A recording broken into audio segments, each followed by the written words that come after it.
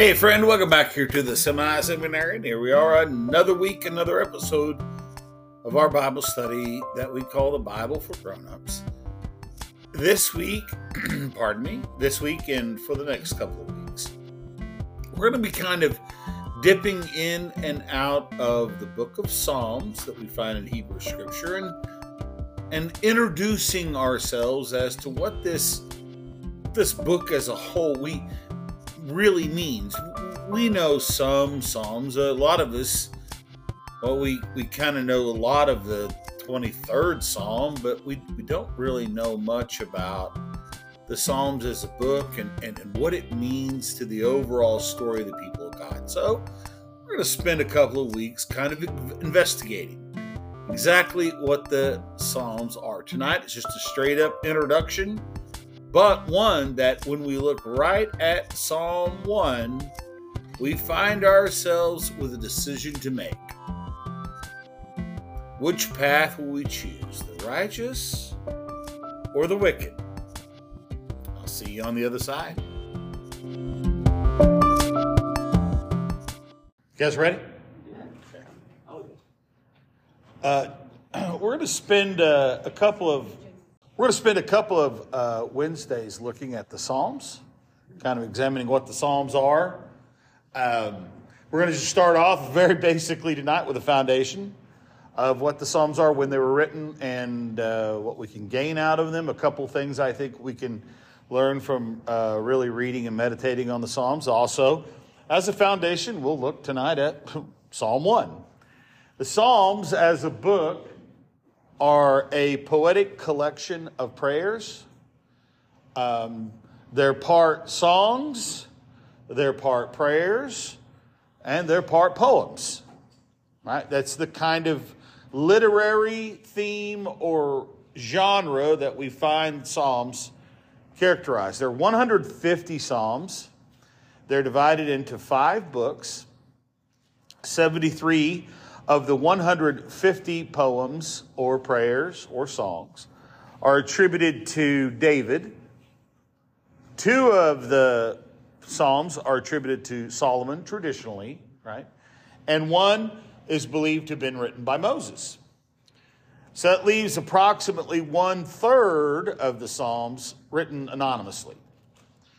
Psalms were also compiled by the people of God after they were taken away from the promised land and what we know as the Babylonian captivity or the exile. Right? You might have heard, we've talked about what the exile is. So let's just do our little history lesson real quick with context. So we have David. We have Saul first. David, it comes into power about 1000 BC. Then about 930 BC, the unified kingdom splits into 2.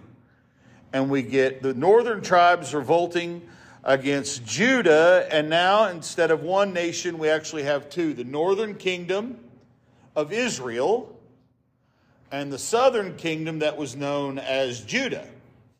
Okay? After about 200 years, the Assyrian Empire comes from the west to the east and invades and takes out the northern tribes in Israel, okay? So, 930 BC is when we get the kingdom split. About 200 years go by, then the Assyrians next door to their west attack them. Okay, take them over.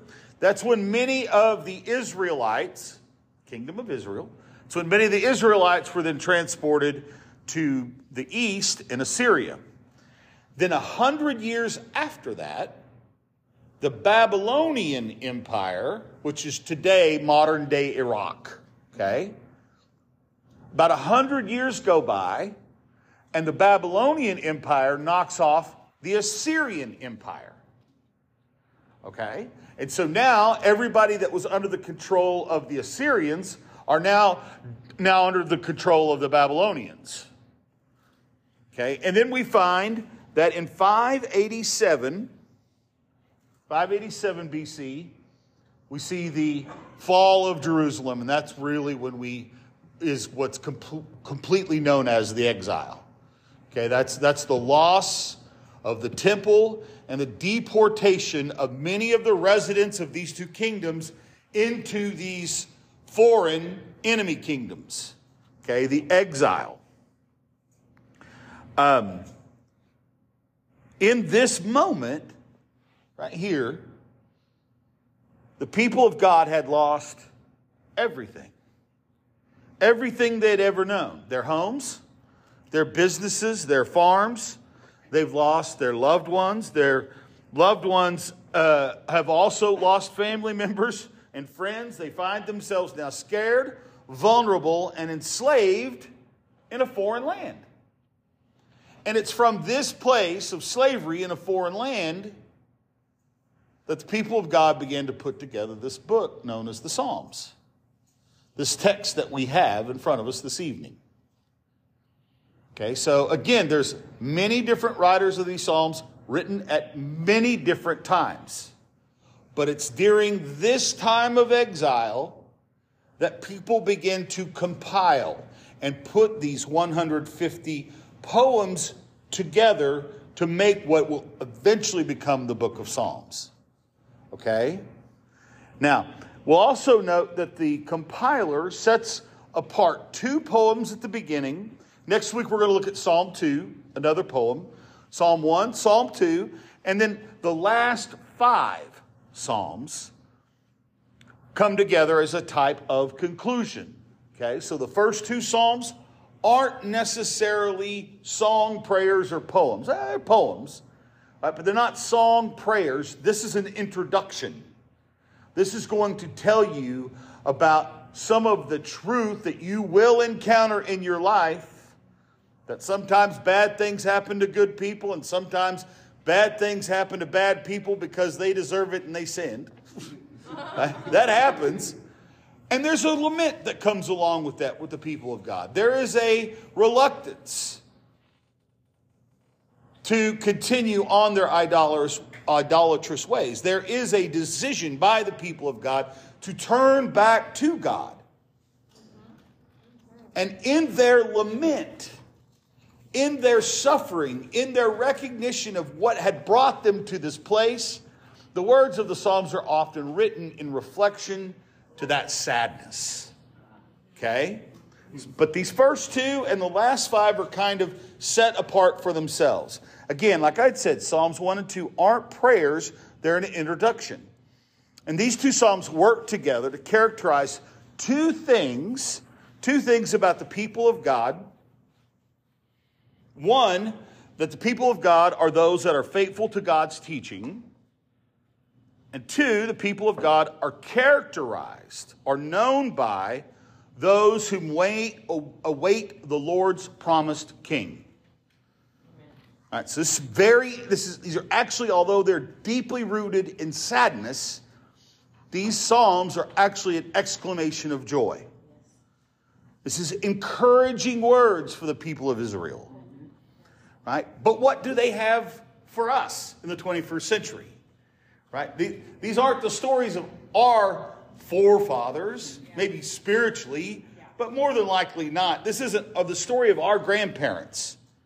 Well, one, I think the Psalms can teach us a shared language of prayer. The Psalms are spoken in a language of grief and sorrow and pain, as well as thanksgiving and praise and joy. And beauty. I'm sorry? And beauty. And beauty, absolutely. Spoken with words of lament, sadness, are also words rooted in faith. The Psalms, sometimes in their emotion, are raw, but honest. In other words, the Psalms are written in a language that describes our shared human existence, and it tries to connect us and cleave us to God in relationship. Amen. Number 2, the Psalms also help us to initiate a conversation with God. So often, people don't connect with God because they're scared. Why? Because they don't know what to say. We don't know how to describe how we feel about God. We don't know if it's all right to tell God we're mad at God. It is, by the way, okay to tell God that you're mad at God. But sometimes we don't know. We don't have that confidence in it. It scares us. It frightens us to the point that we just choose not to communicate. Or we do know how we feel, and again, we're just afraid to express it. The Psalms show us, they teach us how, with a language to start with. So let's look at the first Psalm. Psalm 1. Psalm 1, verse 1. Blessed is the one who does not walk in step with the wicked, or stand in the way that sinners take, or sit in the company of mockers. But rather, those whose delight is in the Lord, and who meditates on his law day and night. That person is like a tree planted by streams of water, which yields its fruit in season, whose leaves do not wither. Whatever they do prospers. Not so the wicked. They are like chaff that the wind blows away.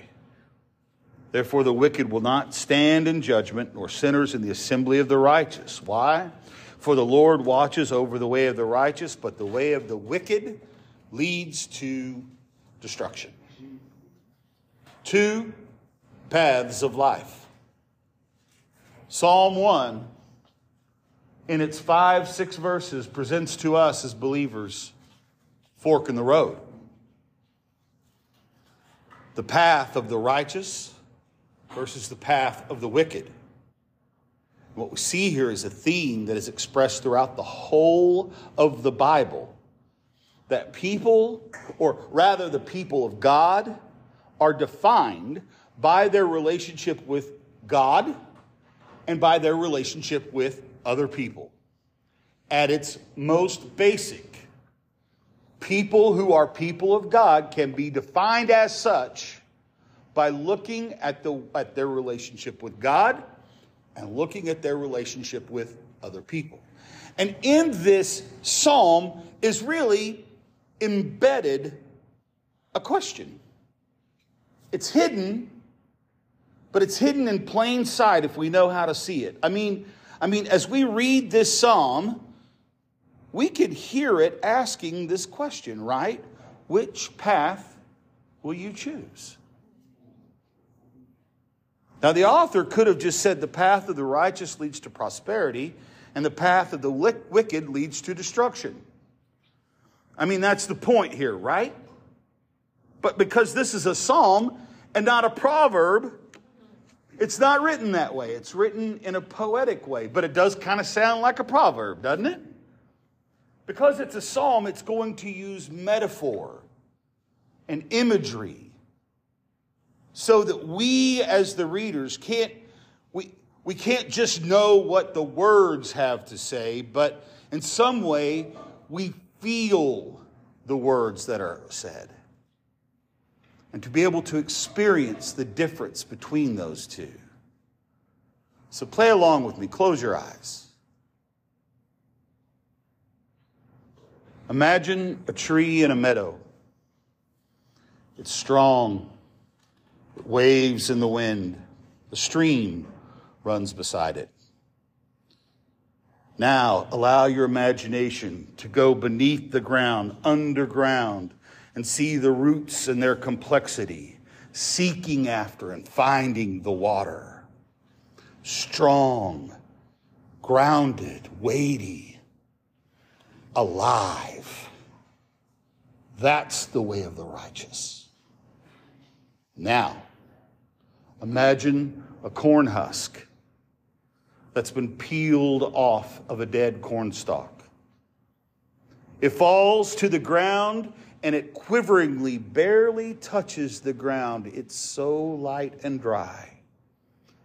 The wind blows and it wisps the husk into the air and carries it a few feet. And wherever the wind will blow, this dry, frail husk will be taken away. It's frail. It's unattached. It's easily broken. The way of the wicked. Okay, you can open this. So which will we choose? Now, let me talk briefly about what the psalm is saying, what the psalm's not saying. Okay?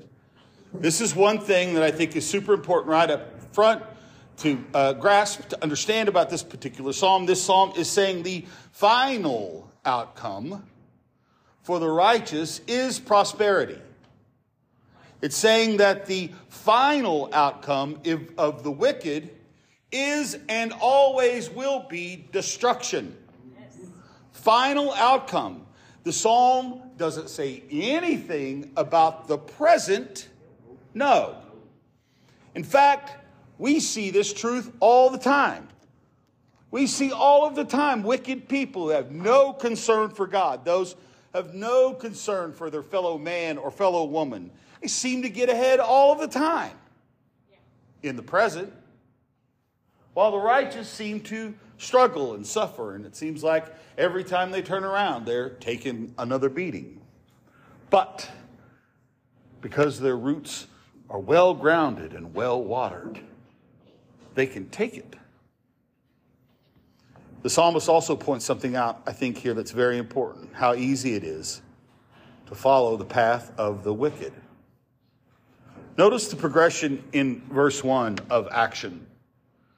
First, the wicked walks, then it stands, then it sits. Walk in the world, maybe stand around for a bit to make ourselves comfortable, and then maybe sit.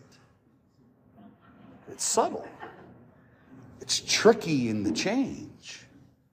And we've talked about this the last 3 or 4 weeks. That trick is a lie. The lie isn't that the way of the wicked is better. The lie is that we can convince ourselves. We are superior at convincing ourselves that we can be a tree, and we can be strong, and we can be tall, but I don't need the water. Verse 2, this, friends, is the fork in the road. Streams of water are the delight of the law, the meditation on the law, the taking on board the Word of God. The lie is I don't need to be planted in the Word of God. Maybe I don't even need God at all, right? I don't need church. I'm a good person. Or, hey, I go to church. What do you want? Besides, who has time for Bible study? Right? Not only that, I already know everything there is to know about the Bible. If I went down there on a Wednesday night, you wouldn't be able to teach me anything I don't already know. Right? The lie is I can be a tree, but I really don't need the water. Now, knowing, as I think you all do, the cultural and historical and geographic realities of the people of God and where they lived and when they lived, you know that water to these people is super important. Right? Water is no more important to their lives than water is to our lives today, except to say it was a lot more difficult to get plenty of water then than there is today, right? The need for water for humans. This is one of those things that we all can relate to. You don't have to live in the Middle East. Spend 3 or 4 days without drinking any water and see how you feel. We all need water. And this issue of water and God being the representation of the living springs of water is also something that the prophet Jeremiah talks about. Now, Jeremiah also is a prophet that's right in here during this time period. The time period that when Jerusalem is about to fall, he's making the same arguments to the people about you're not crying now because you're going after false gods, but when God reckons you will be crying. He also wrote his companion book of prophecy. That's called the Lamentations. It's a whole book about crying about the people of Israel. And he uses this same metaphor in his prophecy in 2:13. He says, my people, he's saying God has spoken to me, and I'm repeating God's words to you, okay? My people have committed two sins. They have forsaken me, the spring of living water, and they have dug their own cisterns, broken cisterns that cannot hold water. Now, we think, okay, all right, what's that mean? Because a cistern, like I don't even know what a cistern is. I think I might know, but I don't know. What's that? So, springs of living water, right? They flow naturally. They often flow continually. They're also moving water. We know something about moving versus stagnant water, don't we, right? Moving water. Water that can bring life to us. Stagnant water. Water that we store perhaps in a cistern. So they would dig these big holes in the ground. And they would try to waterproof them by plastering them, doing stuff like that. And then they would use them for one of two things. They would either use them for grain, the storage of grain, or they would use them to store rainwater. But this water, because it's not living and free flowing, this water becomes stagnant. It becomes full of bugs. It becomes not life-giving, but with dangerous bacteria that might lurk in the brackish water, it might be life-threatening. Do we see the perhaps metaphor here between God's truth being springs of fresh, life-giving, running water and this man-made alternative that's really just a hole in the ground and full of stagnant, dirty water? And Jeremiah is saying, and the psalmist is saying, you cannot replace the life-giving water of God with any other substitute. Now, Jeremiah here, in his particular instance, Jeremiah is actually specifically talking about, he's saying, God is the living springs of water, and the idols that you're now worshiping, those are just man-made alternatives that are counterfeit at best. And what's going to end up happening is you're going to go out one day and you're going to depend on the water that's in the cistern, but because it's broken and it doesn't hold water efficiently, you may go and while depending on the water that's there, you might not find anything. That cistern is empty. We all need water. Psalm 1 describes the people of God as a people who depend on living water. And Psalm 1 teaches us that nothing else can flourish without being rooted in the Word of God. Maybe you're well rooted, maybe you're growing, but maybe it's been quite some time since we felt that way with God. And honestly, maybe it's felt more like a drought than anything else. Maybe we're confused. Maybe we're disappointed. Maybe we don't even have the right words to say. We're just plain tired of the brokenness that we seem to see every day. And God can feel so distant. And just like that corn husk, we start to drift with the wind, wherever the wind takes us. And we start to dig our own cisterns. So, we're at a fork in the road. The righteous or the wicked? Which way will you choose? Amen? Amen. Any questions? It was beautiful. Very good.